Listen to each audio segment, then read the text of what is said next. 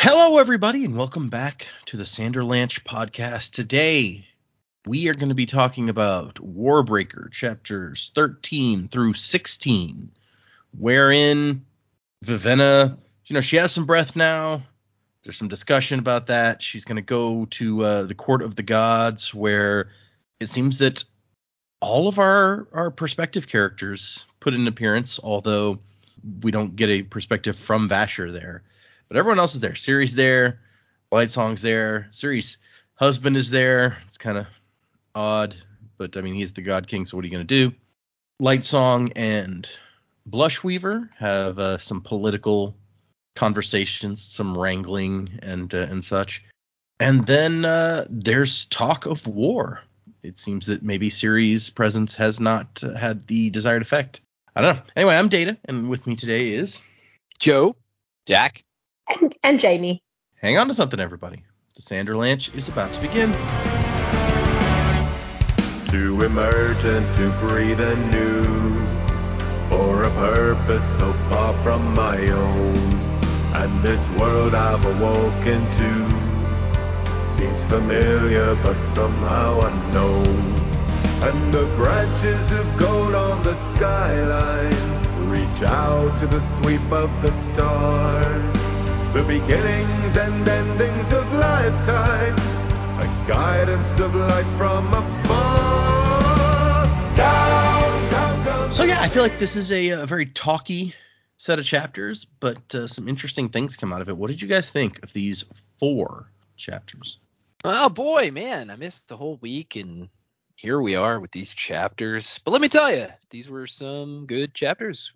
I gotta kind of dissect each part here because there's so many. Every time I feel like a question's answered, another one's raised, and then there's more little information, knowledge nuggets. Yeah, the breaths, like Vivenna's got all these breaths. It's interesting to me, which you guys may have talked about this last week. I wasn't here. It's interesting to me that basically the breaths can be forced on you. Mm-hmm. Like the person giving them away, they're willingly giving them, but they can also apparently just say like, my breath, yours. It's like, oh no, I have to take these breaths. That seems strange. But then, so we got that. She's trying to figure it out. She's freaking out. We get some different perspectives as they get to the arena with Siri. The perspective jumps were a little bit jarring for me. This section. Mm-hmm. I could follow the story, but at the same time, I was like, man, I wish we could have just like overheard some stuff as opposed to like switching back and forth so much. I'm not a big fan of Blushweaver. I'm just gonna put that out there. Not her biggest fan. Also, Lightsong. I mean, I get it. He's kind of still unsure of his place, and he's second guessing like his decisions and things like that. But I'm not much liking him in this section either. But I just get more and more intrigued by how biochroma works. It's just like the farther we go, the more I'm intrigued by it. I really want more of Vasher. I want to know what's going on with him. I feel like we didn't get enough Vasher this week or last week either. We didn't get any Vasher last week. But yeah. Other than that, the kind of basics of the storytelling, I think Brandon's doing a really good job of like making everything kind of make sense. Like he's slowly. It's funny because it's like the gods should know what's going on, but I feel like the most exposition of how we get things, how we understand how things work is when he's like, hey, Larimar, Lightsong's like, Larimar, remind me why we're doing it like this. Which is kind of funny to me because it's like, hey, you should really know this, but it also fits within Lightsong's character to not know it. And then the other parts we get from Siri and Vivenna, which make more sense because they're from Idris. But yeah, the Lightsong stuff kind of cracks me up because it's like he should definitely know. It's obvious he's been told many times, but he's just like continuously pushes back against it. So yeah, but enjoyable read. I am starting to itch a little bit for some action. So I don't know if that's forthcoming or not forthcoming, but I do want to see some like. I want to see the powers used in more of like a tense situation or a combat situation. I mean, I'm ready to see something like that. So yeah, I guess we saw, or rather, I guess in the prologue we didn't see the action. We showed up and people were just dead after the fact. So we haven't gotten. Yeah, people were like, dead. I think the only thing that happened was in the prologue. He used the scarf to strangle that dude, but that's pretty much it. It's true. I do like what you say about Lightsong because it did come up last week when Larimar's having to explain to him basically the whole premise behind like how the gods work. And I think it was Jamie last week who was like, they really should tell the gods this, like, earlier. And I'm like, Yeah. they probably did. Lightsong just hasn't paid any attention to it. Yeah, that is definitely the gist I get. They probably explained everything to him when he returned, and he was just kind of like, whatever. I'm just glad I'm not dead. And then, he slowly just kind of like goes through life trying to figure things out. And then, like, if he cares enough to even remember, Larimer's probably told him the same thing like 50 times. Yeah, they probably I did had this also weather like in this discussion before. Yeah, I did also like in this section where he says to Blushweaver, "You're giving me a headache," and she's like, "You can't get headaches." It's like everybody's telling this dude he can't have a headache. He's like, "I'll tell you if I'm having a headache, damn it." It's Imagine if he's the only god who actually can get a headache, and everyone's like, "No, you're not getting headaches," and he's like a foxy return. I don't know, poor guy. He's like, "You guys are gaslighting me. I'm totally having headaches." The god doctor hooks him up to a colourful MRI, and it's like, no, guys, he's not kidding. There's actually something wrong in there. He's like, I told you. No, I really want this to be real now. It's like no one will listen to Lightsong. He keeps telling them that his head hurts, and they're like, yeah, whatever, you're full of shit. He's just Bruce Willis throughout the entirety of Die Hard 3. It's like, do you have any aspirin? I have a really bad headache. And he doesn't even take the aspirin when he gets some at the end. It makes me think of another Bruce Willis movie, Hudson Hawk, where he keeps trying to get a cappuccino, and then he doesn't get one until the very end. He wants that cappuccino. Yeah, then he gets one at the end at like a little cafe in Italy and drinks it and throws the cup over his shoulder. I was like, no, what are you doing? And that's the end of the film. That's a great movie, people. Hudson Hawk. If you haven't seen it, it is Bruce Willis comedy gold. It's on the list. Mm-hmm. Yeah, it's probably one of like the greatest unknown comedies of all time. Well, and the thing is, it's because like at the time Bruce Willis was just hitting it as this action star. And so then they advertised this movie when it came out as an action movie because that's what people expected from Bruce Willis. And then people go to see it and it's this silly comedy. And so no one liked it because it was not what anyone was expecting. Yeah. Well, there is action parts in it, but yeah, it is a weird off the wall comedy for sure. Yeah. It's like silly slapsticky action. Yeah. I mean, British guy pelvic thrusting in the air wildly. It's got everything. Good times. Now I want to watch Hudson Hawk. I'm gonna go do that later. All right. So yeah, these chapters really good. I thought the coronation was a lot of fun. Just seeing how everyone does. I was expecting more to come from the encounter between Vivenna and Vasher, but it seemed kind of just like he's just watching, but didn't really do anything. But I think he must know who she is or something because he seemed really suspicious. Ceremony itself was really cool to see everything goes. It's nice to see the God King not in the shadows. But this is him with his mask on, pretending to know what he's doing, I guess, because we still don't know. Like, it doesn't seem like he has much of a clue when they're in the bedroom. So that has some implications the way I phrased it, which is not what actually plays out in the book. But anyway. But yeah, I agree with Joe. It just seems like every time we get one question answered for these power sets, another one gets raised, and we still haven't really seen much of the powers in action aside from what Vasher has done. So I've got the itch. So I'm just like, all right, show us what this shit can do. Let's see it now. Yep. It's we've seen a lot of the powers being used for, well, not even a lot. We've seen some of the powers being used for more mundane things. Like the guy in this chapter just uses his cloak to like lift himself above the crowd to be like, is this line moving? Damn, I don't know. I'm tired of waiting. Yeah, even that's just like we haven't seen much more of that since like Vasher was jumping down the wall and using the drapery or whatever just to slow his fall. Well, now we know somebody with a bunch of breaths other than Vasher, so maybe. Yeah, and she hates him. She doesn't know what to do with them. It's true. She had to get her two assassin sidekicks. Like one of them, his name's Tonk Far, and I can't read that without thinking of like the Amazonians from Futurama. It's like, how Tonk look? Tonk look good. Me fat. It makes me think of Tonks from Harry Potter, although they're not at all the same. Yeah. It makes me think of Pon Far, even though that's way different. Not even close. You don't know this guy's life. Maybe it's exactly like Pon Far. I don't know. So his blood boils and shit? That's weird. His blood boils with Vulcan love lust? Yeah. Could be. You don't know. Yeah, good chapters. I'm kind of like I'm liking the vibe. Like we haven't had a lot of action yet, and that's fine because I feel like we're still in like the mystery piecing together things. It definitely has. I feel like every week we've got some more clues or more information about something that's going on. And I actually thought this week was really good.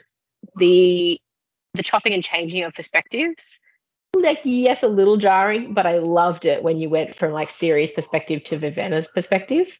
And like Siri's like, this is kind of cool. Like, I'm gonna, I'm a little uncomfortable. I'm a little outside my comfort zone, but when in Rome, right? And then Vivenna's like, oh my gosh, they've absolutely abusing her. So I thought that was quite clever how they went through those. Yeah, Blush Weaver, she's going to be a problem for sure. I don't like her. I still like Lightsong. I'm kind of glad that we had an interaction between him and Siri. And, he's trying to sort of piece together how much of this is she aware of, how much does she know. So it'll be interesting to see what they are like. We've got another individual telling us that not all is as it seems. Our God King, like if he was all, showing off his prism of colours every time, I'd probably want to sit in a dark room as well. It just sounds exhausting to be like that. To be so colorful all the time. Just to be so colourful. It's like, you know what? I just want to be like a bit moody today. But that's a lot of breaths that he's holding, like 10th level. And I realize a lot is probably just an understatement here, but yeah, he's holding more than one. We already know that he's not exactly like a returned in the same sense, in that he's never lived, but I'm very curious as to what's going on there with him. And he's so young as well. So that's kind of interesting. I don't know. I don't have a lot of answers, but I've got a lot of thoughts and questions and like, oh, what is that? What is that? I'm glad we got an answer to our question from last week about can you give away your breasts or what's the go there. So you give away all or nothing, including your own, but to then be able to like animate your object, maybe put the breasts into an object would be really interesting. So yeah, I think Vivenna's going to hang on to these for a little while because she obviously doesn't want to lose her own. Yes, in summary, I really enjoyed these chapters. Yeah, it's like that little extra just like screw you to Vivenna that she wasn't able to refuse these breaths, and now they're like, oh no, you can't give them away without giving away your own. And so in her mind, it's like, this is my soul. No, I'm not going to give that. What? So yeah, it's just take that. She's going to have to get a little creative in what she does next.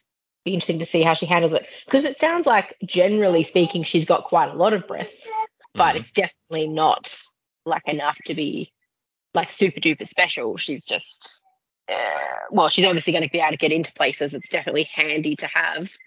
Yeah, see what happens. Yeah, we definitely get the impression that she has a lot more than average, even among like the upper crust. Like the priests that we see had 50, and then she specifically says of all the people showing up to this meeting, there was like a couple that looked like they had more than her. So she's pretty up there. There's actually in the back of the book, which I won't have you guys look at now, but there's a chart that's like each heightening and about how many breaths you need to get there. It's not like an exact thing. It's like ish. So it's like first heightening, 50 breaths, second heightening where you can get perfect pitch, 200 breaths. The third one is like where you get that perfect color recognition that she has. That's like 600-ish. And then it just jumps up. It's like 1,000, 2,000, 3,500, 5,000, 10,000, 20,000. And when you get up to the God King level of the 10th heightening, it says it's like about 50,000. So it would be hard to get a hold of that many breaths. Like, yeah, that's a lot of breaths. And then I want to do a little bit on the math on that because I was working off about 10,000, but it was 10th heightening.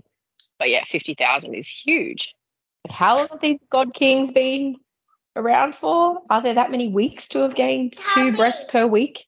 Well, it said that like the majority of them came from was it Peacegiver? Like gave them a bunch, and then they've been adding to it since then.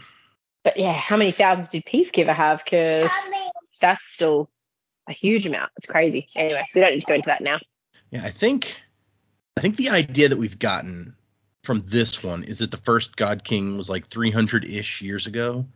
So what's that? 300 times, if they're weeks, they have the same number of weeks in a year as we do. Was that 52? So if you got one extra a week, that would be 15,600. So that's still a lot, but it's not 50,000. No, yeah, you had to inherit a lot from Peacegiver. All right, I guess let's get into this thing. So we started with chapter 13. 19 this time. And so we start back at Vivenna, and Vivenna's just like, I'll give it away. Yeah, I'll go out and I'll find all the people who have been, well, all these little people who your society has screwed out of their breath, and I'll give them back their breath. And Denth is like, you can't just give one away at a time. That's not how it works. You give it all away at one time. And Tongfa's like, yeah, including your own. That would leave you as a drab.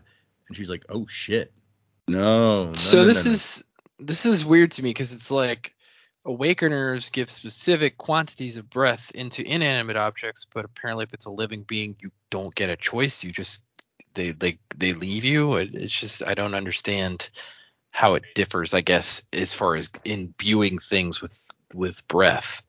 That's a good point. And I mean, I don't know that you get to choose in awakening either. It's like you awaken a thing and it takes however many breaths it takes to awaken it. So Vasher just like had enough experience to know, like, I have enough breath to awaken this thing to do this.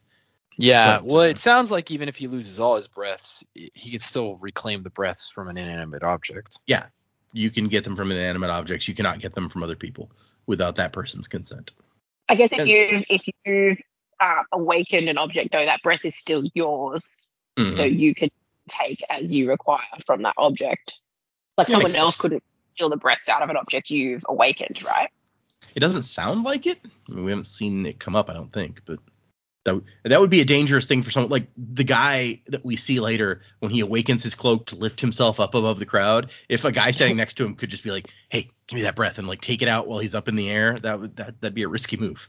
Yoink, mine now. Look at these breaths that I found. Yeah, I just found them laying around in some guy's cloak. So weird. Yeah, it would be risky. You should watch your breaths more carefully, dude. So yeah, Tongfa's like, I mean, you could awaken some stuff. Stick your breath inside a pair of pants or something. Dent's like, yeah, pants, sure. Yeah, who doesn't love a good pair of walking pants? And Dent's like, I mean, most awakeners awaken an object just for a little bit, but I don't see why you couldn't just leave it there. And Vivenna's like, so yeah, you take the souls of men and create unliving monstrosities. Somehow that seems worse than just having them. And so she's like, crap, what am I going to do? And then we get yet another Denth. I hate being a mercenary. You know why? You can tell this is going to be a running gag for him. No job security. Our employers have a habit of dying on us. And Tongfa's like, yeah, I mean, not usually from being sick, but swords and such. And then Vivenna's like, uh-oh, are they gonna turn on me? Or, like, now that Lemix is dead, are they free from their contract? And Dent's like, you see? Yeah, she's thinking. This is exactly what I'm talking about. Why does everyone assume when a mercenary's contract is over, he's going to betray him? You think we go around stabbing people for fun? Do you think a surgeon has this problem? Do people worry the moment they're done paying him, he'll laugh maniacally and cut off their toes? And Tongfa's like, I like cutting off toes. Yeah, that's different, though. You wouldn't do it simply because your contract ran out, right? He's like, oh, no. Toes is toes. It's just, that's a new mantra for everyday life. Toes is toes, you know? It's true. That's what I live by. My toes are my toes. I gotta admit, these two is like, all right, we get it. You're mercenaries. You don't need to keep harping on the subject. Oh, yeah, they do.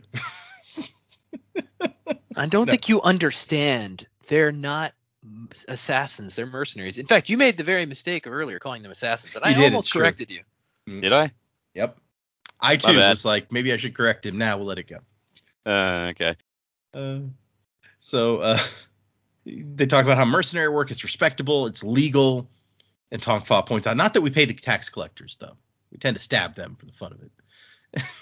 So, no, Lemix is their boss. Was their boss. He's dead now, so... Not anymore, he's not. No, yeah. Our contract transfers to you, I think, if you want it. And he even says, it's like, he paid us half up front, so, we still got some time. Or maybe, was it Lemix that mentioned that he paid him half? I don't remember. Somebody says it. No, I think they straight up tell her, like, he paid us half. We haven't even run through that yet, so. Yeah. So, I mean, that's pretty honorable as far as mercenary thinking goes, because they've been like, oh, yeah, no, you got to pay us. He hadn't paid us yet. But apparently Denth doesn't even pay attention to how much they have left on their contract. He's like, nah, Jules handles that kind of thing. Third member of our group. She's off doing Jules stuff. How many of you are there? Just 3, unless you count pets, because he has that bird. Oh, yeah, here it is. It's like we got at least a few months left. We're paid half up front. So even if you don't want to pay us the rest, we probably owe you a few more weeks. Tongfa. So if there's anyone you want killed, now would be the time. That does sound kind of assassin-y. I mean, you can't say it's not. Maybe it's true. We talked about last week, like how far does it have to go? Like how important does a person have to be before it's a murder or an assassination instead of a murder? So maybe, they're not assassins. They'll murder unimportant people for the amount of money they have left on their contract. Not an important one. By the end of this book, all right, here's an early predicament for you. They are going to become assassins. Oh. Just they need to broaden their horizons is the problem. How what's the most important person in land? The God King. Let's see it. Ooh. I mean, I don't think Vivenna would object, honestly. Probably not. Might not be good if it could be traced back to Idris, though. That would probably lead to war. And so Denth is like, so what do you actually want us to do? Like, why are you even here? He's like, oh, I'm going to sneak into the God King's palace and rescue my sister. And they're like, oh. That old chestnut. Ambitious. She is a princess. They tend to be ambitious sorts, I hear. And Denth's like, that's a little beyond our normal, the kind of thing we do. Tongfa's like, yeah, we usually just hit things. Or we're bodyguards, that sort of stuff. And then Denth says that Lemix has been embezzling money from the king and spending it on breath. And Vivenna is outraged. Lemix was a patriot. He wouldn't do such a thing. I like Denth is like, look, I mean, even a good priest isn't above slipping himself a few coins every now and then. People aren't simple, even Idrians. Like Tongfa's like, yeah, boring, but not simple. Take that, Idrians. So Denth has some ideas about what they can do to help what she's going for here. He's like, we're useful in different ways. We know people, so maybe we can think up something. Maybe I'll be able to come up with something. It's a little bit like kidnapping, which Tongfa points out we're not fond of. Did we mention that? Yeah, you did. Bad business, no money. And so Denth is like, okay, time to get to work. Let's ransack the house. And Vivenna's like, wait, what? Like, yeah, break open any hidden safes, search the papers and stuff. I mean, you want to find out what Lemix was doing, right? So, and Lemix won't care much, being dead and all. Tongfa points out. Yeah, thank you. Yeah, it's true. And so she, Denth is like, she's not happy about the ransacking the dead guy's house. And Denth is like, I mean, we don't have to. You're never going to know what he was up to, but, it's your call. You're the boss. And she's like, fine, but I'm going to supervise. And Denth goes, actually, I doubt that you will. And he has to point out, today is when the returned are holding court, and your sister is going to be presented to the gods. And Vivenna's like, dude, I've learned about this shit. You can't just walk into the court of the gods. Nobody just walks into Mordor. You have to be very influential, or you have to draw and win the lottery. And Denth's like, yeah, if only we knew somebody with enough breath to instantly be considered important and gain entrance. Tongfa's like, yeah, somebody would have to have at least 50 breath to be considered worthy. That's a terribly high number. And how many breaths do I have? Oh, like 500 or so, according to Lemix. Better get going, princess. You'll be late. These guys, very good at playing the, oh yeah, we're just, dumb mercenaries. Nobody asks us card while getting her to the place that they want her to be logic-wise. Yeah, these two are 100% those two chaps from the Road to El Dorado. Which one's Kevin Kline? Which one's Kenneth Branagh?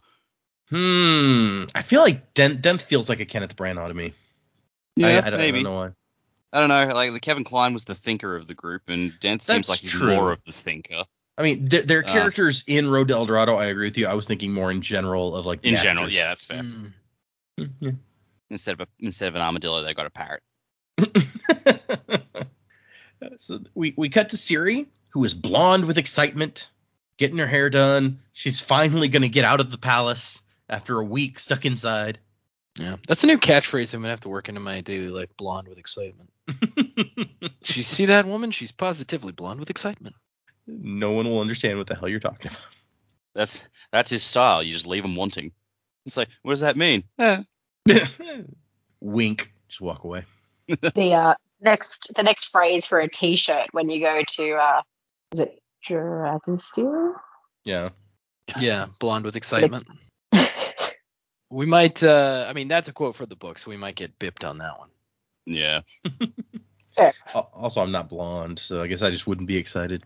Just take Yeah, a that's wig, true. and then when you're not so Well- excited, you take it off. I guess that could do, yeah. Could do. Could do. So Siri is getting all gussied up for her debut in front of the gods, and she's gonna go with gold. And I like that they bring out some clothes. She makes a choice, and once she's chosen a color, they bring out 3 more gold dresses, so she has even more choice. I know you didn't mean it that way, but like the way you kind of just blasted through that, just like they bring her dresses, she makes a choice. It sounded like super sarcastic, like you thought she made a bad choice.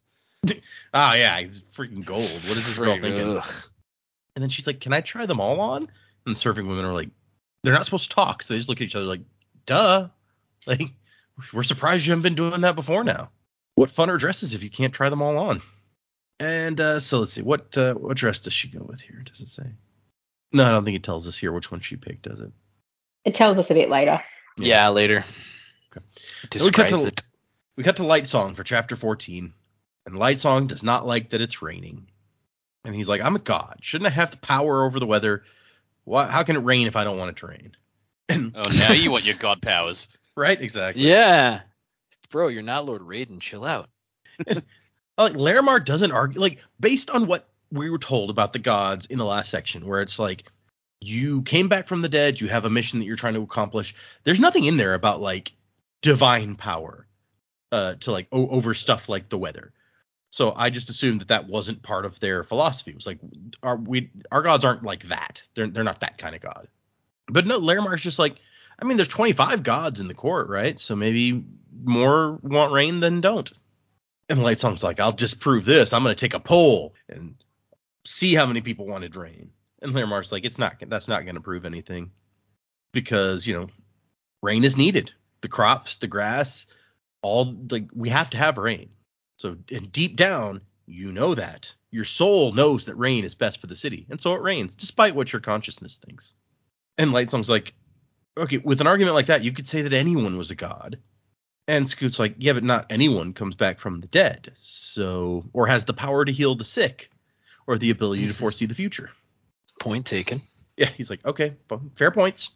And so they get to this arena. It's a big, some big stone thing. Lots of rows of benches for the common people, and the gods have like their own boxes. But as we recall from last time, Lightsong is going to go to Blushweaver's box and hang out with her today. And I like. When they get there, the first thing he says is, "Blushweaver, my high priest tells me that you're to blame for this weather." And Scoot's over here like, "Damn it, that's not what I said." But whatever, can't correct my god. And Blushweaver's basically like, "I like the rain. So it's different. I like things that are different." The rain feels that different to me, but whatever. It's like, how am I supposed to follow that line? All right, let me say this. And inside she's just going, "Damn it." He's like, suck it. I don't know. He says that he's not different. He strives for nothing if not mediocrity, and that is hardly different. In fact, I should say it's highly in fashion in court these days. Burn other gods. And she's like, "Dude, don't say stuff like that. People might start believing you." And he's like, "No, I mean, that's what I'm going for. If I can't work a deific miracle like changing the weather, I might as well settle for the lesser miracle of being the one person who tells the truth here. Mediocrity isn't the best way to serve our people. You're right. What is then?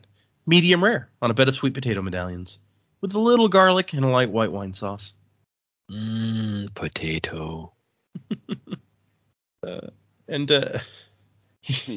She tells him you're incorrigible, and I immediately heard Brandon Routh and Scott Pilgrim just going, "I don't even know the meaning of the word." Yeah, exactly. He doesn't. That's what I was thinking. He doesn't. You cocky cock. Speaking of which, you guys see they're doing like an animated version of that show? Are they? Yep, and like most of the actors are coming back from the film to play their characters. Is this Nice. going to be a remake of the film, or are we going to be? No, I think it's like a series, and it's gonna stay like closer to the comic. Scott Pilgrim animation. Oh yeah, this was announced in March. I guess I just haven't been paying attention. Yeah, I know at least Michael Cera is playing Scott Pilgrim, and Kieran Culkin is playing Wallace. I know those two at least are definitely in it. It's going to be a Netflix thing. Of course it is. Not only is the Scott Pilgrim anime a real thing, but it's currently in production with the entire cast of the 2010 movie. When we say entire cast, we mean Michael Cera, Mary Elizabeth Winstead, Ellen Wong, Mae Whitman. I mean, some of these cast members have become major stars. Yeah, that's true. It's like, yeah, you got Chris Evans and Brie Larson in there as well. It's like it's gonna have quite a price tag on it. Yeah, Aubrey Plaza, Anna Kendrick. It lists Chris Evans, Brie Larson, Kieran Culkin, and Aubrey Plaza as people also returning. So okay, that's a massive cast. It really is. Yeah, which I mean, I think at the time Chris Evans was like on the rise when that movie came out.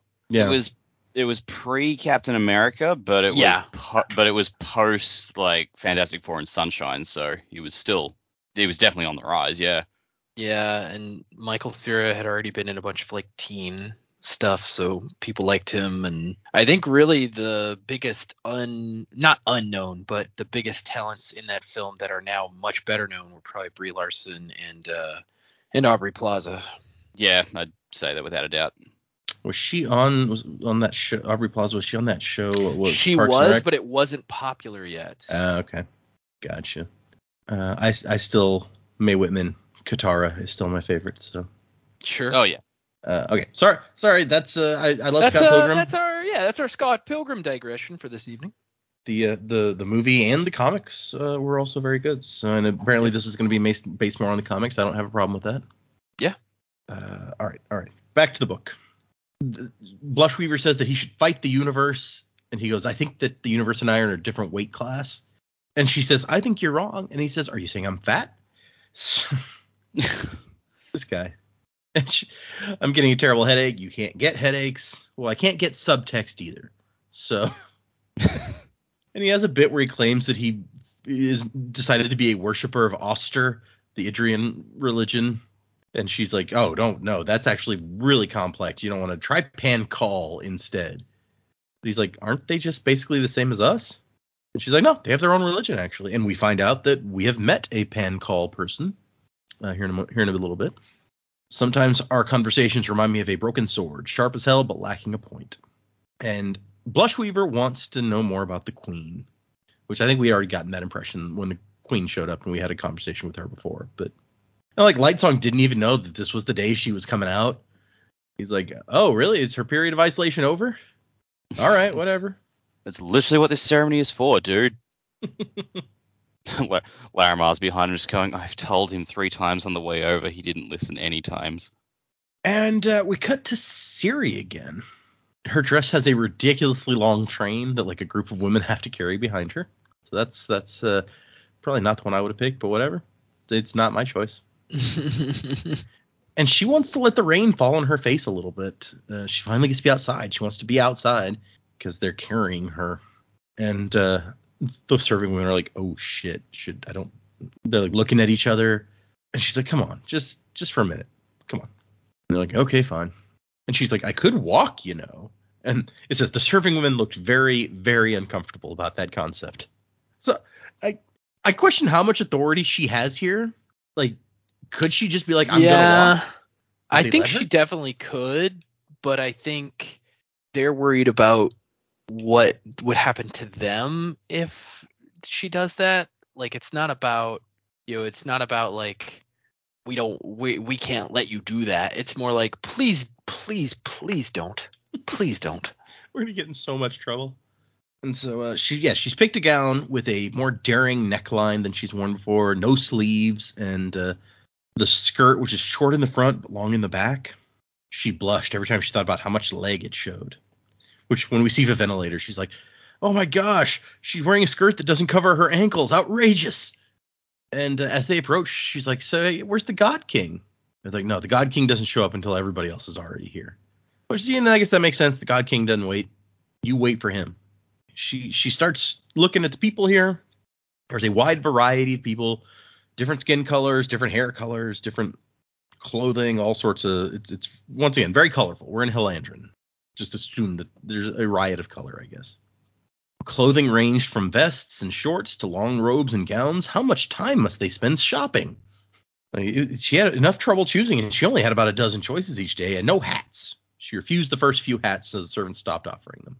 I mean, you don't really need a hat in her week inside anyway. So maybe they should go back now that she can leave and try some hats. Right. Yeah, but that's Also, talking from a I mean, practicality her- sense. Like, this isn't like they're not a practical society. Okay, yeah. that's fair. Also, they like her hair real long, so they may not want hats. Yeah, also true. And she watches some of the gods coming in. One of them's just bare chested, and she's like, "Oh my goodness!" Like very kind of like, "Oh, should I look? This is weird." Oh my god, you could grind meat on those.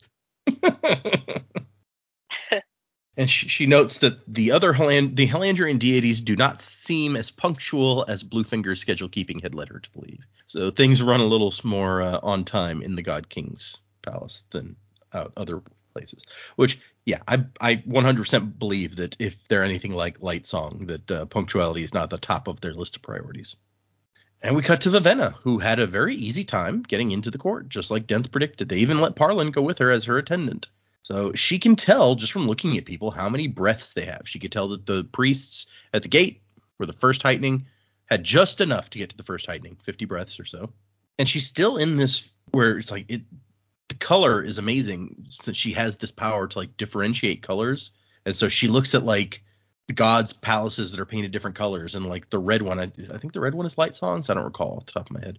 But it's like where Parlin just sees a very red building, she sees that it's very intentionally, artfully created with these different shades of red stepping up in tone as it progresses. But only somebody with like the third heightening can even see that. So, and the Court of the Gods is a really big lawn, as we established before. And Parlin's like, yeah, this would be a good place to graze sheep. And she's like, I don't think that's what it's for. Goats then? All right. I wonder if they have people out here like cutting the grass all the time. Probably, right? You'd I would assume so. assume. Yeah. Although it doesn't sound like it rains a ton. Oh, and see, that's the thing.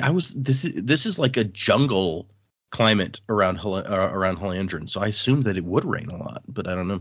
I know he makes it sound later that like it rains more out in the jungle, so I wonder like if there's some kind of weird biochromatic power that keeps it from being as like drastic of a climate there. Well, they're also right on like the edge of this inland sea, so it could be, the sea could affect the climate right here on the shore. Okay, let's see. She's watching all the people come in, all the priests dressed in the same color as their god. That makes sense. We've kind of established that, I think. And she's watching the guy, these gods walking by, and on the one hand, this is really interesting and they're kind of impressive. On the other hand, this guy absorbs a person's breath every week to keep him alive, and they don't even know that they prefer children, or she doesn't even know that, so that would not make her like him better. And then there's the guy with the unusually long cloak who lifts himself up with it to be like, it looks like the line will be moving soon. And then she sees her sister and her heart sank. My poor sister. A scandalous golden dress that didn't even come down to her knees. It had a plunging neckline. And her hair, which even she should have been able to keep a dark brown, was the golden yellow of enjoyment. Look what they've done to her, forcing her to keep her hair that color to match her clothing. I just love how obvious it is that, like, what she thinks is going on isn't what's going on. It's like, her hair is the color of enjoyment. She must be terrified. What? Even Vivenna should be able to remember that Siri has never been good at controlling the color of her hair. Yeah. It's like, she calls it the color of enjoyment. What do you think is happening here? And she's like, Siri is being exploited, displayed as a trophy that they're trying to let everyone know that they could take even a chaste, innocent Idrian woman and do whatever they wanted to her. It's in this moment that I'm like, Vivenna, what did you think you were going to do differently that was going to keep you from looking like this? Like, Yeah. I guess because she didn't have the experience of riding there and being bathed and then having to like, being forced to do all these things. Like what when they started to bathe her, would she have been like, no, I demand you stop?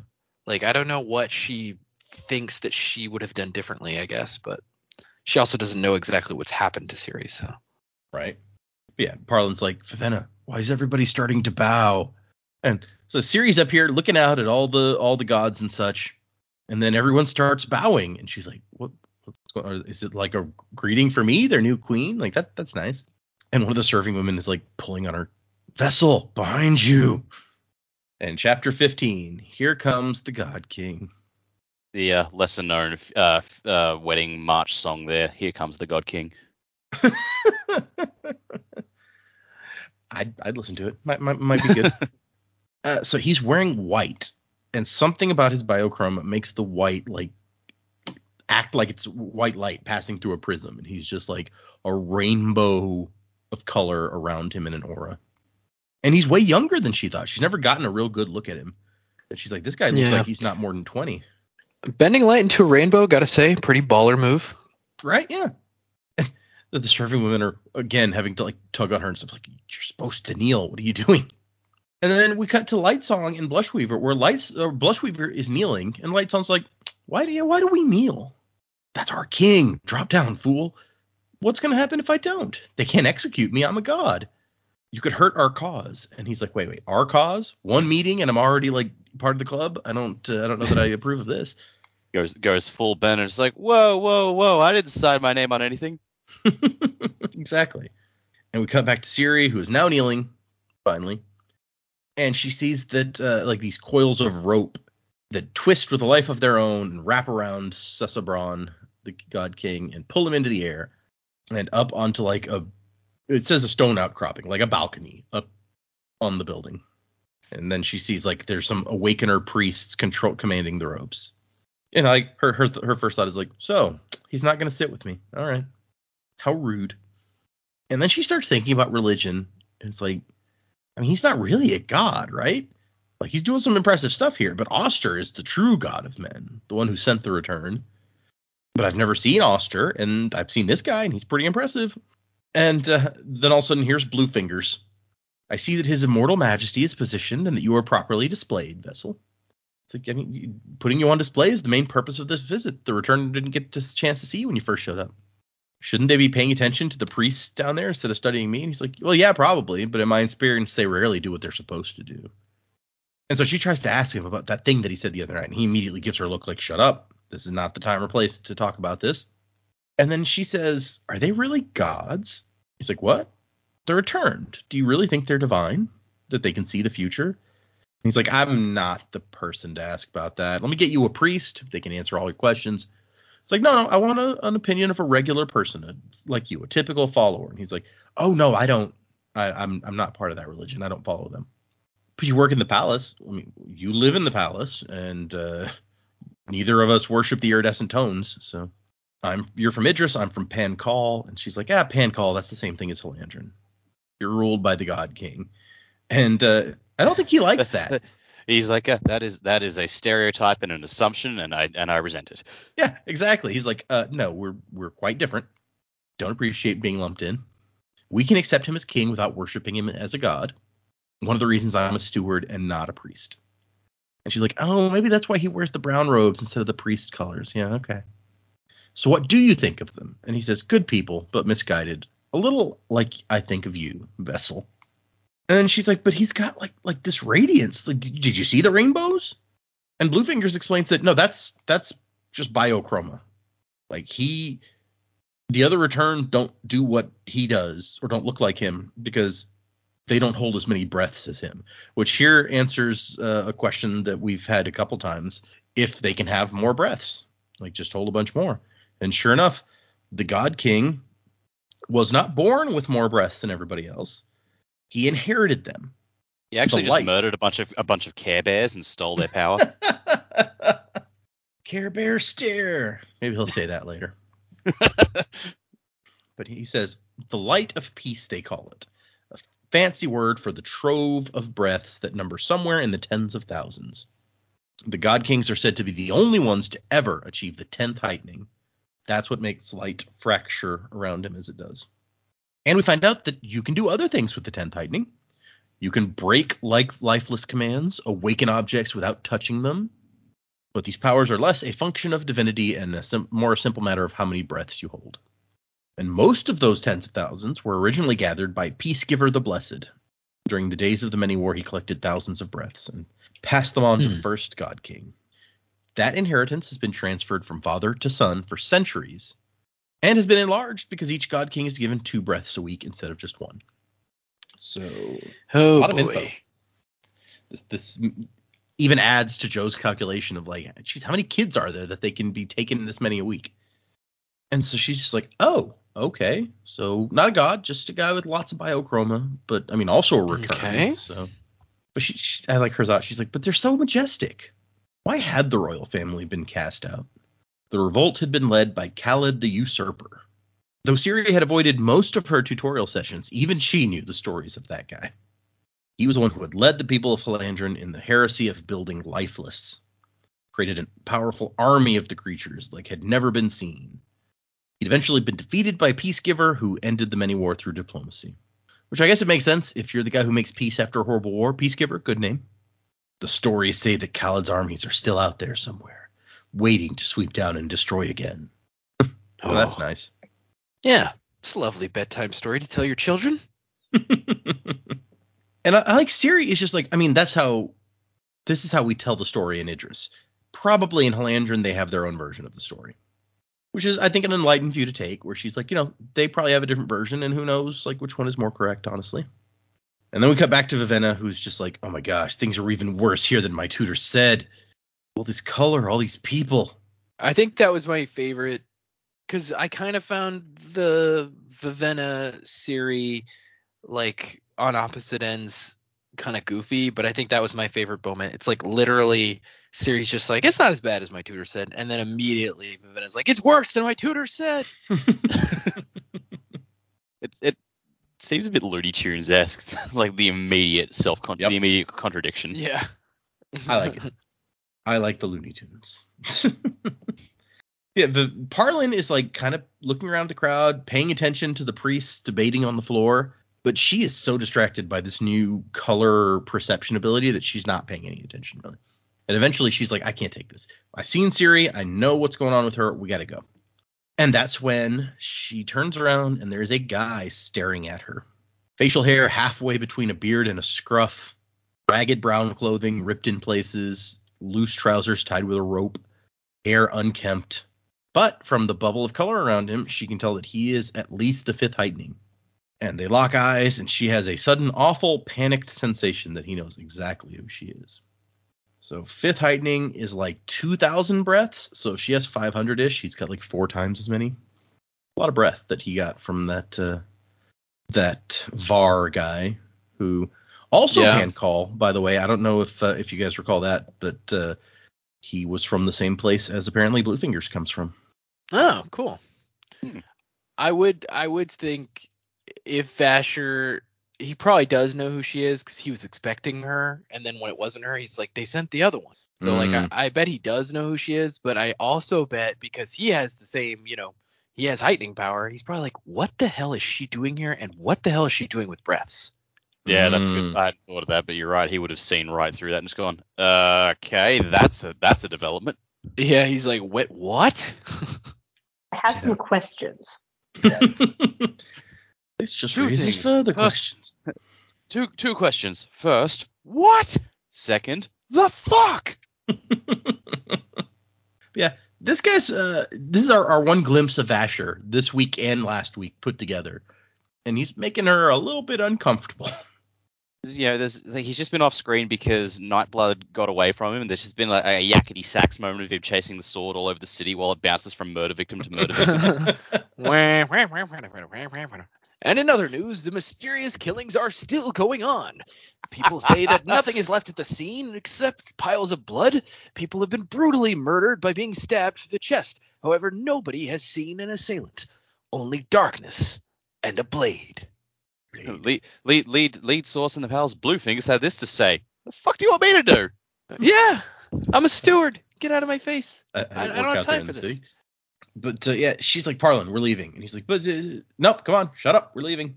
And as they're leaving, he's like, I don't know why you wanted to leave. I thought you might have wanted to hear what they're saying about Idris in there. Like, wait, what? Yeah, I mean, it sounds like they're talking about declaring war. Don't we have a treaty or something? War were declared. Vivenna seems to routinely underestimate Parlin, and I think she needs to fix that, or she's going to suffer for it. And so we cut to the priests on the floor talking about whether or not to invade Idris. Stillmark's high priest is against it, but Lightsong notes that Stillmark is a traditionalist, and basically that means that he'll argue against any proposal that's made. Anything different, nah, forget that. He's nearly as old as Blushweaver and considered wise, is Stillmark. And opposing Stillmark's high priest is Blushweaver's high priest in Hana. And Blushweaver is in favor of the war, and her high priest is arguing that they hold the Idrians hold all of the northern passes, every workable copper mine. They have military garrisons within striking distance of our capital, and they still claim to be ruled by the rightful kings of Halandrin. I think Siri doesn't even really come up in this discussion, which it's like, we have a treaty. They lived up to their end of the treaty. Do we really not give a shit about that? Apparently not. And they're up here. Lightsong's like, you're behind this, aren't you? You're not only behind this debate, but you stacked the audience with people sympathetic to you. And she's like, I mean, yeah, but so did the others. I just did a better job of it. Freaking politicians. That's why you guys don't like Blushweaver, because nobody likes a politician. Let's be honest. It's just reminding us uncomfortably of Will of Ascension. That's all. And she's just giving me Cleopatra vibes, which is like super derivative to me. So like, I'm not into it. But for Lightsong, there's the additional complication here. If he keeps having these dreams, possibly premonitions, although he doesn't really believe that he can see the future, but he keeps having these dreams of the city in flames. So he's like, maybe we shouldn't have a war? I mean, because that might be bad for us. And he's like, you want my lifeless commands, don't you? And she's like, oh, well, I wouldn't say that. I just want you to be informed. Colors. She swore. Of course I want your commands. So, well, I mean, yeah. I mean, I want that too. I like that colors is the swear word. Maybe a remnant of the old Austria thing where colors are bad. Could be. And this leads to my favorite bit of dialogue in the chapters, where she says, you're difficult to manipulate, you know? And he's like, no, all you have to do is promise me that I don't have to do anything, and then I'll do anything you want. And she says, anything? He's like, well, anything that doesn't require doing anything. And she goes, that's nothing then. Is it? Yes. Well, that's something. This is that Oscar Wilde shit. Silly word. Yeah, that's where this stuff is where Lightsong wears on me. I'm like, okay, dude, we get it. You're clever with the turn of phrase. Cool. Awesome. I like it. I do like it if it wasn't his whole shtick. Like, I feel like he relies on it too much. And then Lightsong is sitting here like, there's more than even what you're saying. You're hiding something. What aren't they saying, like, during this debate on the floor? And she's just like, Lightsong, dear, you were right. Bringing you to government proceedings, and it corrupts you entirely. I just don't like secrets. They make my brain itch. And I like her retort is forced simile, dear. And this is where Blushweaver says, you know, the queen, they sent the wrong one. And Lightsong says, yeah, clever of them. And Blushweaver goes, clever? It's downright brilliant. Do you know what a fortune we paid these last 20 years to spy upon, study, and learn about the eldest daughter? Those of us who thought to be careful even studied the second one. But the youngest, nobody gave her half a thought. I love how it's like, they're all just like, what brilliant chess move is this? Clearly the Idrians are much more clever than we thought, and it's just because Dad didn't want to give up his favorite kid. Yep. Like, it's just, oh my god. She says, my spies in Idris insist the girl is of little consequence, which makes me worry that she's even more dangerous than I'd feared. Yeah, it's a real the man who knew too little situation here, except it's the princess who knew too little. Yep. Yeah. And it's unfortunate. She kind of convinces Lightsong. It's like, wow, yeah, like with her arguments, he's like, I mean, if you wanted to send an assassin and get her close to the God King, what better way than to send someone to marry him? So it's like, maybe they've been training her in secret all these years as an assassin while making her look like the girl who doesn't listen and nobody cares about. And Blushweaver's like, we need to be ready to act. I won't sit and let my kingdom be pulled out from under me. I won't be idly cast out as the royals once were. So Lightsong controls a fourth of their lifeless forces, 10,000 soldiers who don't need to eat, can march tirelessly. If we convince the other three with commands to join us, and Lightsong's like, okay, yeah, and he starts to go. What are you doing? I think I'll go for a stroll. Where? Lightsong glanced at the queen. Oh, blessed colors, do not ruin this. And he says, I at least have to have a chat with her. Nothing would be more intolerable than being overthrown by a person with whom I'd never even had a nice conversation. So we cut back to Siri, and she's just like, blue fingers wandered off at some point. I don't know. But she's watching the priests debate, but not. She's not. I don't feel like she's taking it in, because she's, after it's over, she's like, what was that about? They sound like they were discussing war. I mean, they wouldn't do that, right? And she's got nobody to ask but her servants, and they're very uncomfortable by this. And so a woman rushes away and comes back with Trelades, the high priest, or the God King's high priest. And she's like, This crap. asshole. I don't want to talk to this asshole. Yes, Vessel, the tall man said, eyeing her with his usual air of disdain. And she's like, what were those priests just talking about? I mean, it seems to me like they were arguing whether or not to attack a rebel province and bring it back under royal control. Your people are in a state of rebellion against the rest of the kingdom. And she says, but you rebelled against us. And he just raises an eyebrow. And she's like, right. Different viewpoints on history. I was just thinking about that. Okay. You wouldn't really attack us, would you? We just sent you a queen.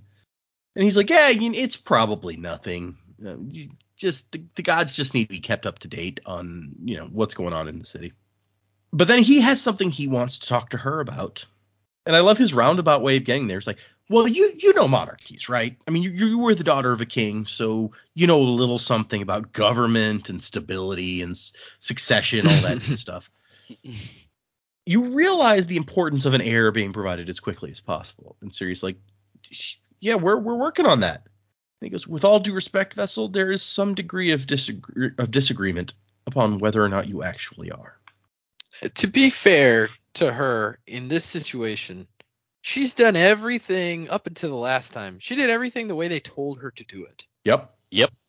And it's like, just because and now they're basically like, no, you have to throw yourself at him. But we don't want to tell you that. We want to hint to you that that's what you need to do. How much clout do I have as queen? Can I order an execution?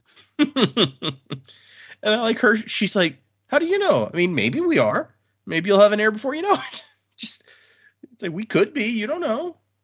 Vessel, do you honestly think we would take an unfamiliar foreign woman and place her in close proximity to our most holy of gods without keeping watch? It's like, with all due respect, we are watching through a peephole in the wall. Ew. Are you enjoying it? There's no respect there. No.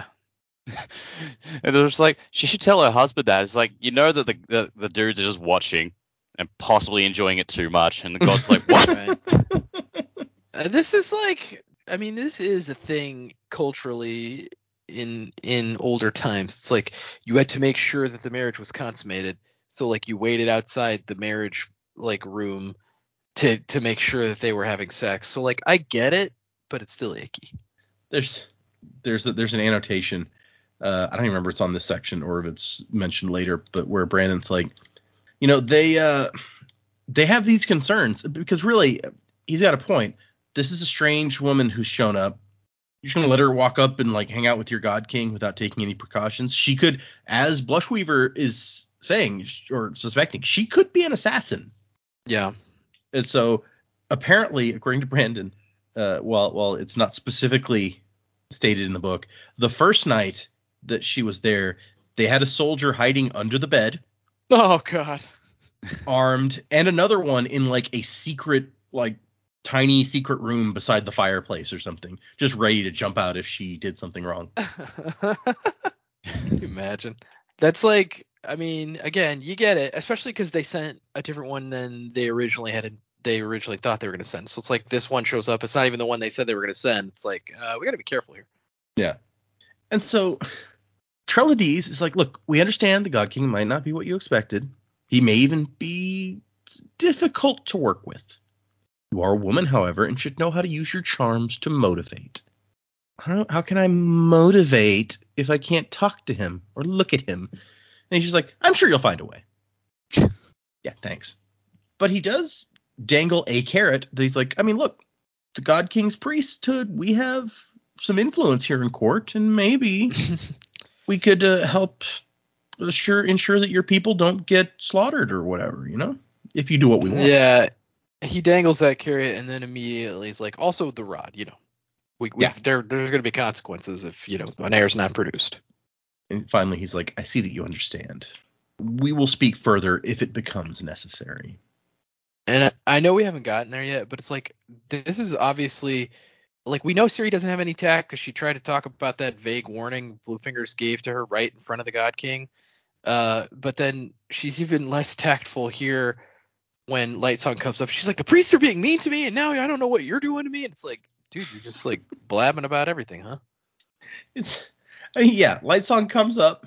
Like Trellides heads off because he sees Lightsong coming, basically. And Lightsong's like, yeah, it's a pleasure to meet you, I'm sure. And she's like, you're sure? Figure of speech, my dear. And she's like, it's just pleased to make your acquaintance, your grace. And then she has to turn to one of her serving women, like, who's this guy? Lightsong the Brave, Lord of Heroes. And Lightsong is judging her, like, instantly. He's like, okay, she's a little weird. Some hesitancy here. Either she's not trained for formal situations, which is I find difficult to believe, or she's a really good actress. It is the former, Lightsong. Yeah, right. It's as they continue their conversation, he's being Lightsong, saying crazy, stupid shit. Like, if cows could return, they'd undoubtedly rank higher than I. And he just continues to note, it's like, she's too formal, not at ease, uncomfortable around those of higher rank. Could she actually be that genuine? And they don't talk that long, but he actually seems very perceptive because he's picking up on a lot in this brief conversation. And then he goes off on a thing about grapes and how great they are, but deceptive. So hard and dry on the outside, but delectable on the inside. Don't you think? And she's like, we don't have grapes in Idris. Just imagine Lightsong being like, man, she doesn't have grapes. Usually the grape thing kills. Come on. Everybody loves the grape thing, yeah. Yeah, I mean, grapes. What kind of backwater place do you come from? He gives her this thing about like, yeah, we've had a queen in a long time. Old Sussabron up there has really been moping around, looking forlorn. It's good for him to have a woman in his life. Thank you for the compliment, Your Grace. You're welcome. I'll make up a few more if you like. And that's when she's just like, okay, you're making fun of me, right? This is some bullshit here.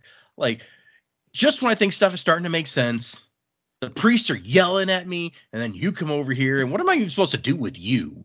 You seem more like a schoolboy than a god. You found me out. I killed the real god and took his place. I've come to hold you ransom for sweets. Which, okay, that was a good line. He really rolls with the punches quickly there. She's It's like a good line, but probably read the room, man. Like she's not willing to take any of your shit right now. Yeah, it's like, no, you're losing her. Stop. It's like he's just incapable of not talking shit. Mayday! Mayday! I love that he knows it too, and he's like, crap. Okay, I'm definitely saying all the wrong things here.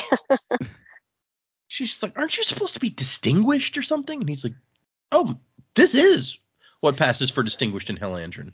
And then she didn't seem convinced. And he goes, I am, of course, lying through my teeth.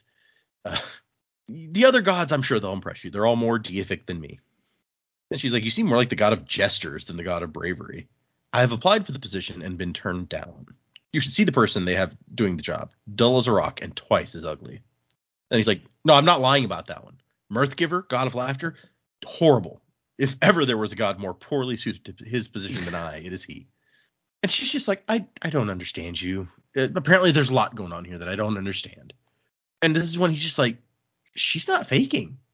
Like, either or else she's the best actress who's ever lived, basically. This means something. I mean, maybe there's more mundane reasons for her being sent instead of her sister, or maybe there's a plot. But if there's a plot, she's not in on it. Khaled's phantoms. This child is going to get ripped apart and fed to the wolves. And so she's just standing there looking confused at him, and he nods and turns to walk away with a smile. And then he feels bad about it, especially thinking back to his first few months here and how confused he'd been. And he turns back and he's like, don't let them get to you, child. And then he leaves. And that's the end of our chapters. It's an interesting scene. I mentioned before, I think maybe it was last episode, that I felt like when our 4 different lines start to cross is when things start to get interesting. And it is interesting, but at the same time, it's kind of like you feel bad for Siri. And it's not, I mean, Lightsong is not any more of a asshole than he normally is. It's not like you feel like he's intentionally trying to hurt her or whatever. But at the same time, she's just like so confused and so frustrated and has no idea what to do, has no one she can talk to. And so, yeah, you feel bad for her, or at least I do. I don't know. Let's do predicaments. What do you guys think? Where are we going from here? Man. So obviously there's some kind of plot with the priests, the stewards, like everybody in the palace seems to know something about the God King that we don't know, and that Siri doesn't know, and that Vivenna doesn't know. So I'm gonna stick with the theory that the God King is actually he's undeveloped, like, mentally, and so, like, he just doesn't know what to do with Siri. He's just like, there's a girl in here. What do I do? And I'm just gonna sit here. And she looked up at me and she said something to me. That's interesting. Okay, I'm leaving. It's like, I don't know if he just, like, at the same time every night he's just like, okay, bored now. But I'm bored now. yeah, but, like, there's something wrong with that dude. And Maybe he's just gay. Could be. I mean, I guess it could be, but if you're gay, like, bro, just tell her, like, hey, I'm actually gay. I'm not interested in what you're offering. But anyway, you've got that. I think there's something weird going on with him, obviously. And the stewards seem to know, Bluefinger seems to know something's going on. The priests obviously know that they're not consummating and that nothing's going on. Which, as a priest, it's like, I know you can't directly tell her because, he's your God King. But at the same time, it's like, dude, if he's messed up in the head, that's something I need to know so that I know what I'm supposed to do. Right? It's like, don't just keep dropping me hints and be like, hey, force yourself upon him. Like, help somebody out. If air is what you're looking for, help him out. Help her out, So we've got that going on. I'm really interested to see what Vivenna's role is going to be in this now, especially since she has all these breaths. Like, I feel like she can't just hold all the breaths the whole book and never use them. And, it's so I'm predicting that she's going to learn about awakening and then, like, start using it. Maybe begrudgingly, maybe in moments of sheer terror or in moments of emergency, but she's going to do it. And then, yeah, Vasher, don't know what his game is yet. Obviously, he's to me right now the most interesting character. There's the most weird stuff going on for sure with the talking sword, so want him to become more of a focus for sure in the story because he seems like an interesting guy. I got to be honest. I know that the gods, because they've got some kind of weird conspiracy going on, that they're probably going to continue to play a major part in the book. I'm already sick of them. It's not that I don't like Lightsong, it's that I don't care about whatever's going on with them. I don't like Blushweaver. I'm sick of hearing about him. Like, besides Lightsong's altruistic characteristics, I could go the rest of the book without them. I really don't. So far, they have not impressed me with their shtick and their part in the story. And then, like I said, hopefully I'm predicting we'll see some action soon because I feel like we need to see some cool power stuff. But yeah, that's all I got. It does seem, from the previous Brandon books that we've seen, it does seem like it might be time for a little bit of action. Although the Elantris wasn't super action heavy. It was more of a talky book. This could be kind of similar. I don't know. Yeah. At least the Zealot was more interesting to listen to than the wishy-washy guy who's a god but doesn't really believe. Like, from a certain perspective, I understand that it's interesting because it's a different kind of character. It's somebody who is a god but doesn't believe in the religion that he's a god of. Like, that's a cool premise. I just don't know that the execution for me is really doing it for me. Okay. Well, and I think that last week, which some of the stuff you didn't hear, Dak was talking about having some issues with Lightsong kind of just retreading the same ground over and over. And it's like, he was like, it's time for Lightsong to get some growth as a character. And so that might be contributing to what you're thinking. Although, I don't know. When we get to Dak in a minute, maybe he's changed his tune on that. Well, and, he's had this conversation with Siri. Maybe his mind will start to change a little bit. But yeah, it's like, it's almost like Lightsong, and maybe he's even aware of this to an extent. It's almost like Lightsong is stuck in, like, a Groundhog's Day situation where, like, to him, it just seems like he's reliving the same thing over and over and over, and he can't really escape, and it's not interesting enough, or like, he's just like, why am I here doing this? He has no purpose, which I totally get, like, that kind of fear in the back of your head. It's like, my life has no purpose. I do the same thing day in, day out, over and over. Totally get it. But and they're calling him to some grand plan, and he doesn't know what the plan is. So he's like, well, what do I do? I don't want to keep just doing this over and over. But at the same time, yeah, I feel like, and we're reading a book, so obviously it's a story and something is going to happen. But at this point, it's like, okay, we get it. Lightsong's not having a fun time. He's not having a great time. Well, and I mean, that's not even talking about the worst of it, which we hit on once again last time, where the petitions, where he has to go out there and see all these people begging him to die for them. Yeah, it's like thousands of people line up to be like, hey, will you die for me? And you're like, no, I'm sorry. You have to condemn a baby to death because you don't want to die. So it's not an easy thing to be doing. Sure, especially if you do have a conscience.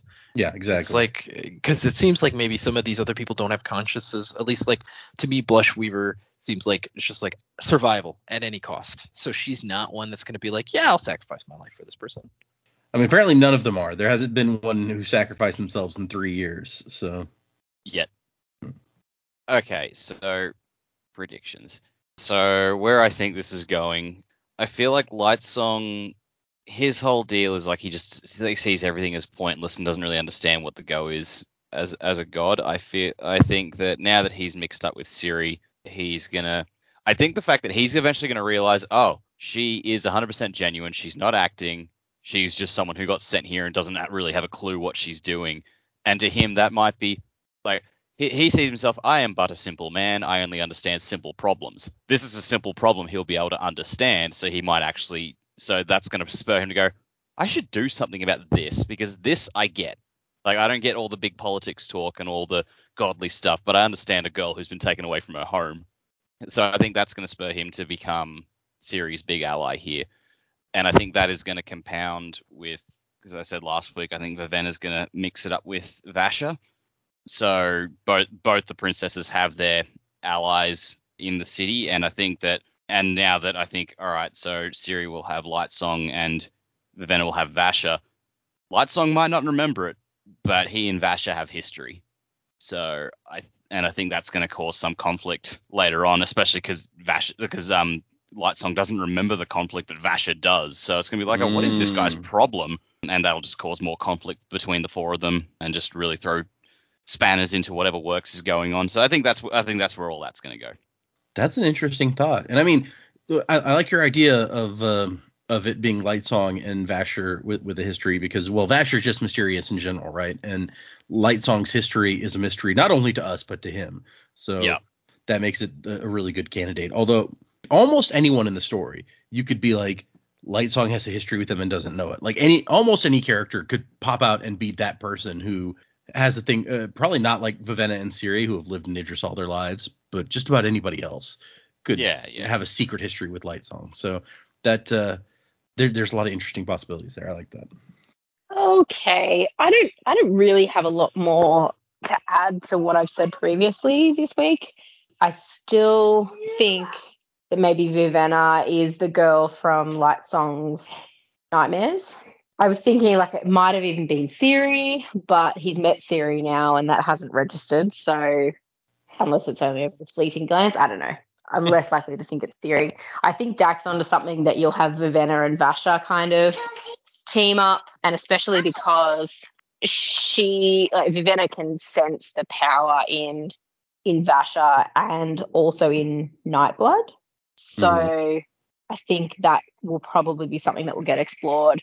She might be kind of reluctant to associate with him, but I think if he wants to talk to her, he'll find a way of making that happen. I think she'll avoid him. Obviously, she doesn't want to be found out and hunted down as the princess. So that'll be interesting to see where that goes. I'm wondering if the priest ever thought maybe the God King was having some performance issues because they're hiding under his bed. If he knows about that, yeah, maybe they should have really just let him be. But yeah, something's definitely going on with the God King, which hopefully now that we've got this kind of out of the way, we start to see, I guess, some plot development there between the God King and Siri. But good luck to her when you're not allowed to talk to him, look at him, touch him, any of those things. It's going to be very difficult for her. Yeah, I think Blushweed at this point, she's got a lot more power than I think anyone else will probably admit.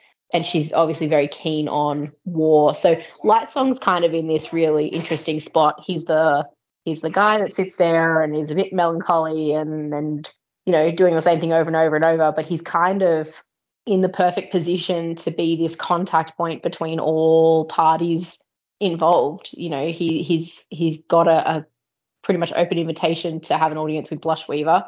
He can obviously get to Siri, especially in court situations. Vivenna can get into the court now, so there is a way that they could possibly be in contact with each other. Vash is obviously in the court as well. So I think Lightsong's going to have a pretty big part to play there, and hopefully we sort of find out what that is soon. But in terms of where the story is going, I was really hoping that the sisters would kind of unite at some point and be able to actually meet up and maybe get on the same page about what's happening, but I feel like that probably won't happen for a little while yet.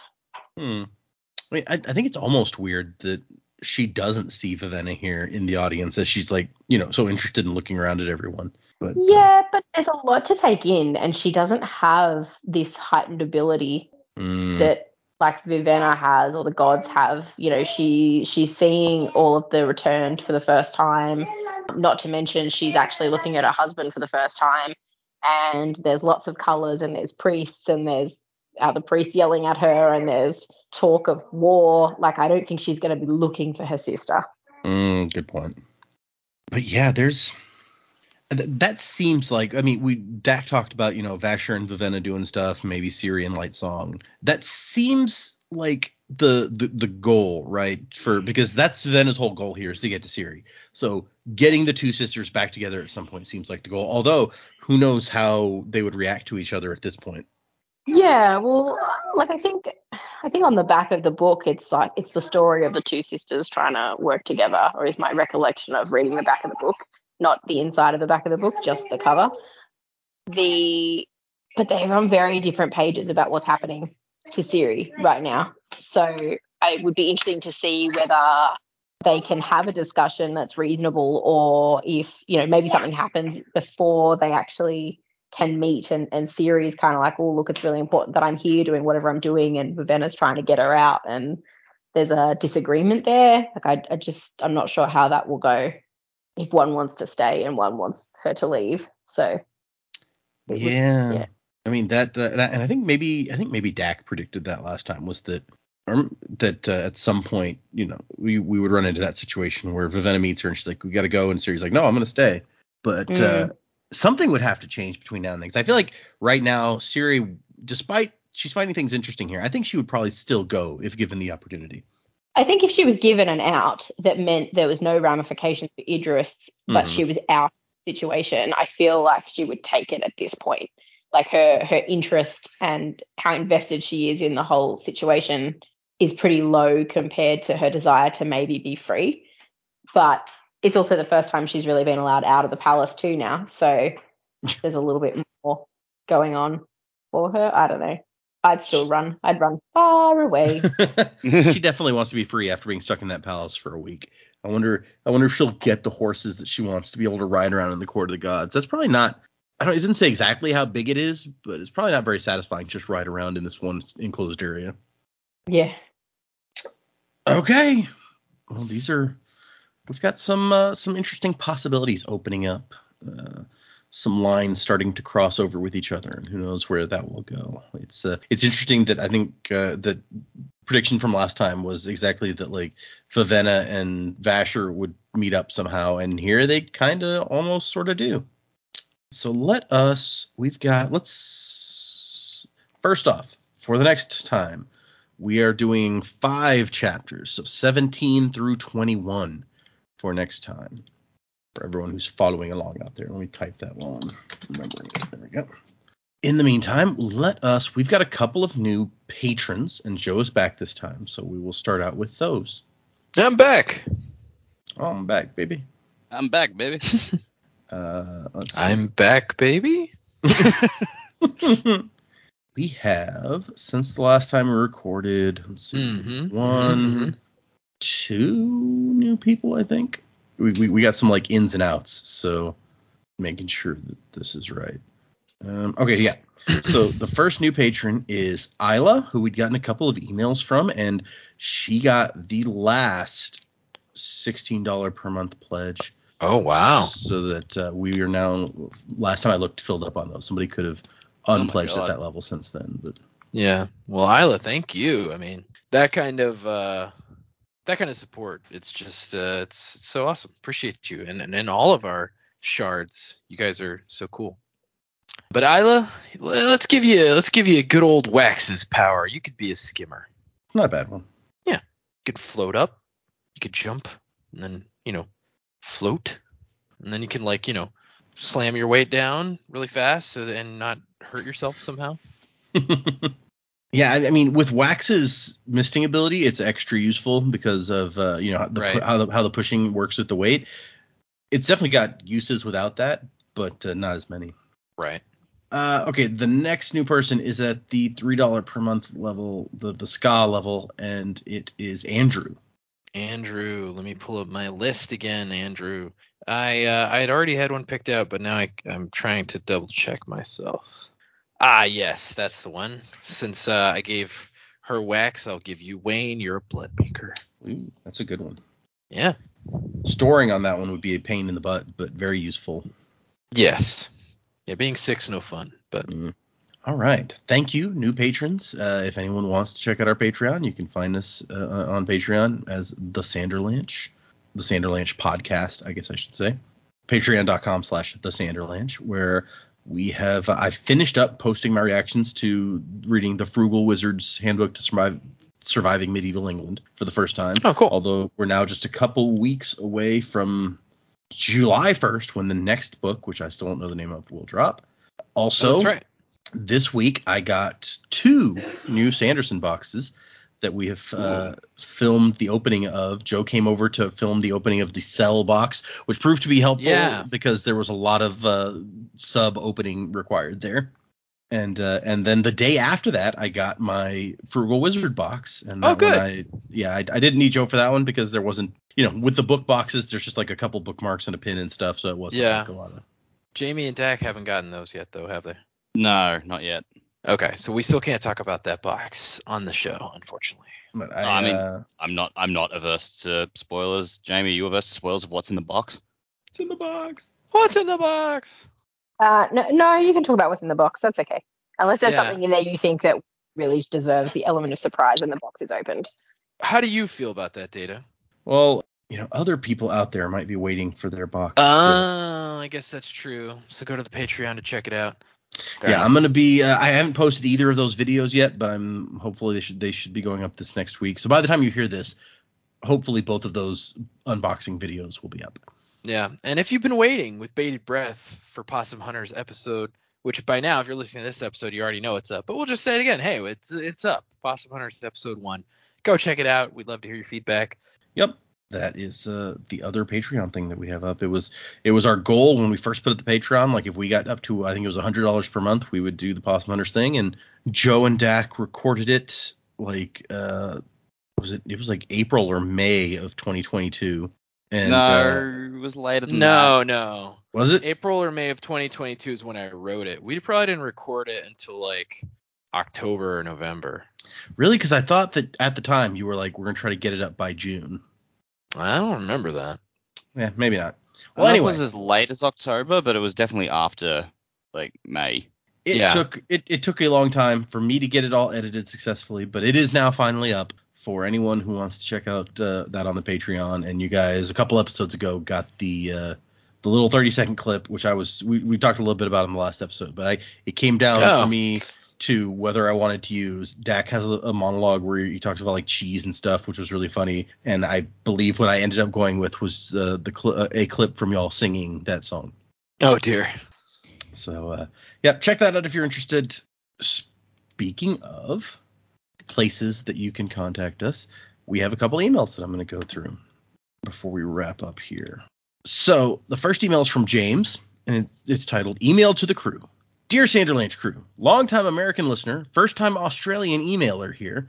I'm studying abroad at the University of Adelaide and loving it. Oh. I've been a fan for about 6 months and always thought about writing an email to the show, and now that I'm finally caught up, I figured now's the time, especially as Warbreaker is my favorite Cosmere novel not in the Stormlight Archive, and I hope y'all enjoy it as much as I do. Whether right or wrong, the crew's theories are always the highlight of the show for me. Thanks for the content. Keep up the good work. Just for Data, there's an extra thing. And then thanks from James. P.S.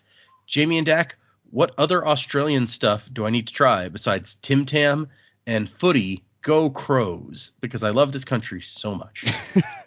Well, I mean, if you're in Adelaide, you're near the beach, you got to just go to a proper fish and chip shop, get some fish and chips, take them down, and eat them on the beach, along with some nice Aussie beer. Yeah. I've had Tim Tams here. They are quite good. Tim Tams are good. Oh, pavlova. What are Tim Tams? It's like a chocolate cookie thing. Chocolate wafer biscuit. Oh, is chocolate it? coated. Just a biscuit, and it's got a chocolate kind of cream on the inside, and then it's dipped in chocolate on the outside. Is it similar to like a Jaffa cake in England? I don't know what that I is. don't know what that is. So maybe. Okay. This is what they're saying there. Yeah, maybe. Tim Tam. I have to look it up. Hold on. Jaffa cake. I don't know what that is either. It sounds like what they're describing, but Jaffa cakes usually have like jam in them. Okay. Having had a Tim Tam and now looking at the Jaffa cake, it's not. I mean, it's not really the same. I mean, maybe a little bit similar, but not really. I guess we are in the age of the internet. I could just look up what Tim Tams look Google like. Tim Tams. They have them at HEB sometimes. Cool. So if you every now and then I find some there and I pick them up because they're good. HEB is a Texas grocery store. If listeners don't know. Oh yeah. So you should also check out some.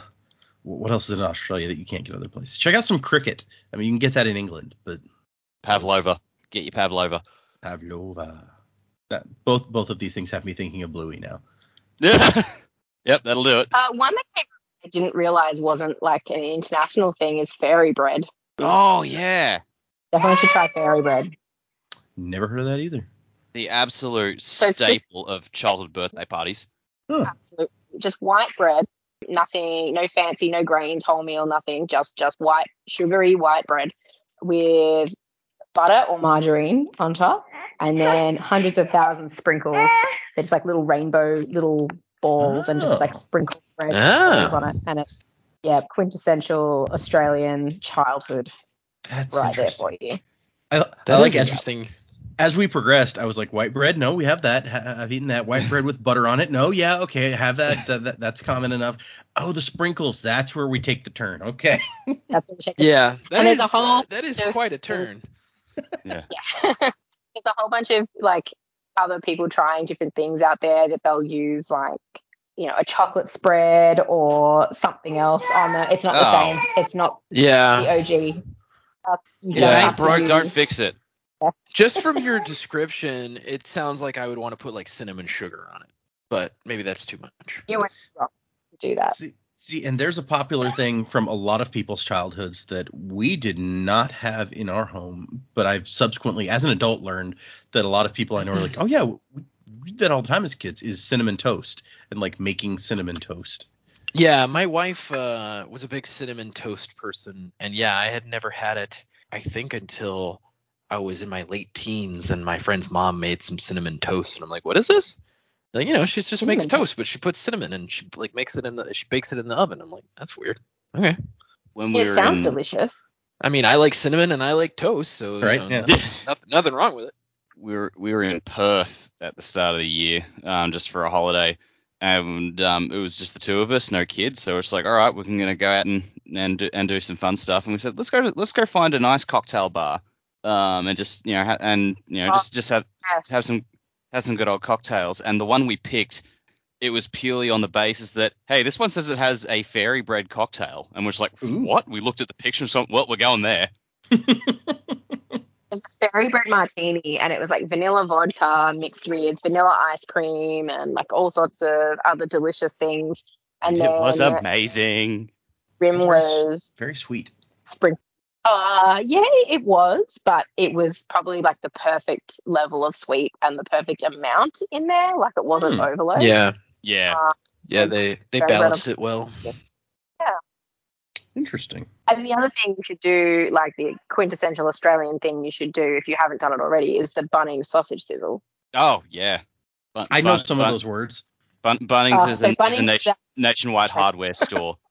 And it's always charities can book out to run the barbecue, and it's like a gold coin donation for just like a sausage on a piece of bread. with Yeah, onions and salt. I just looked it up.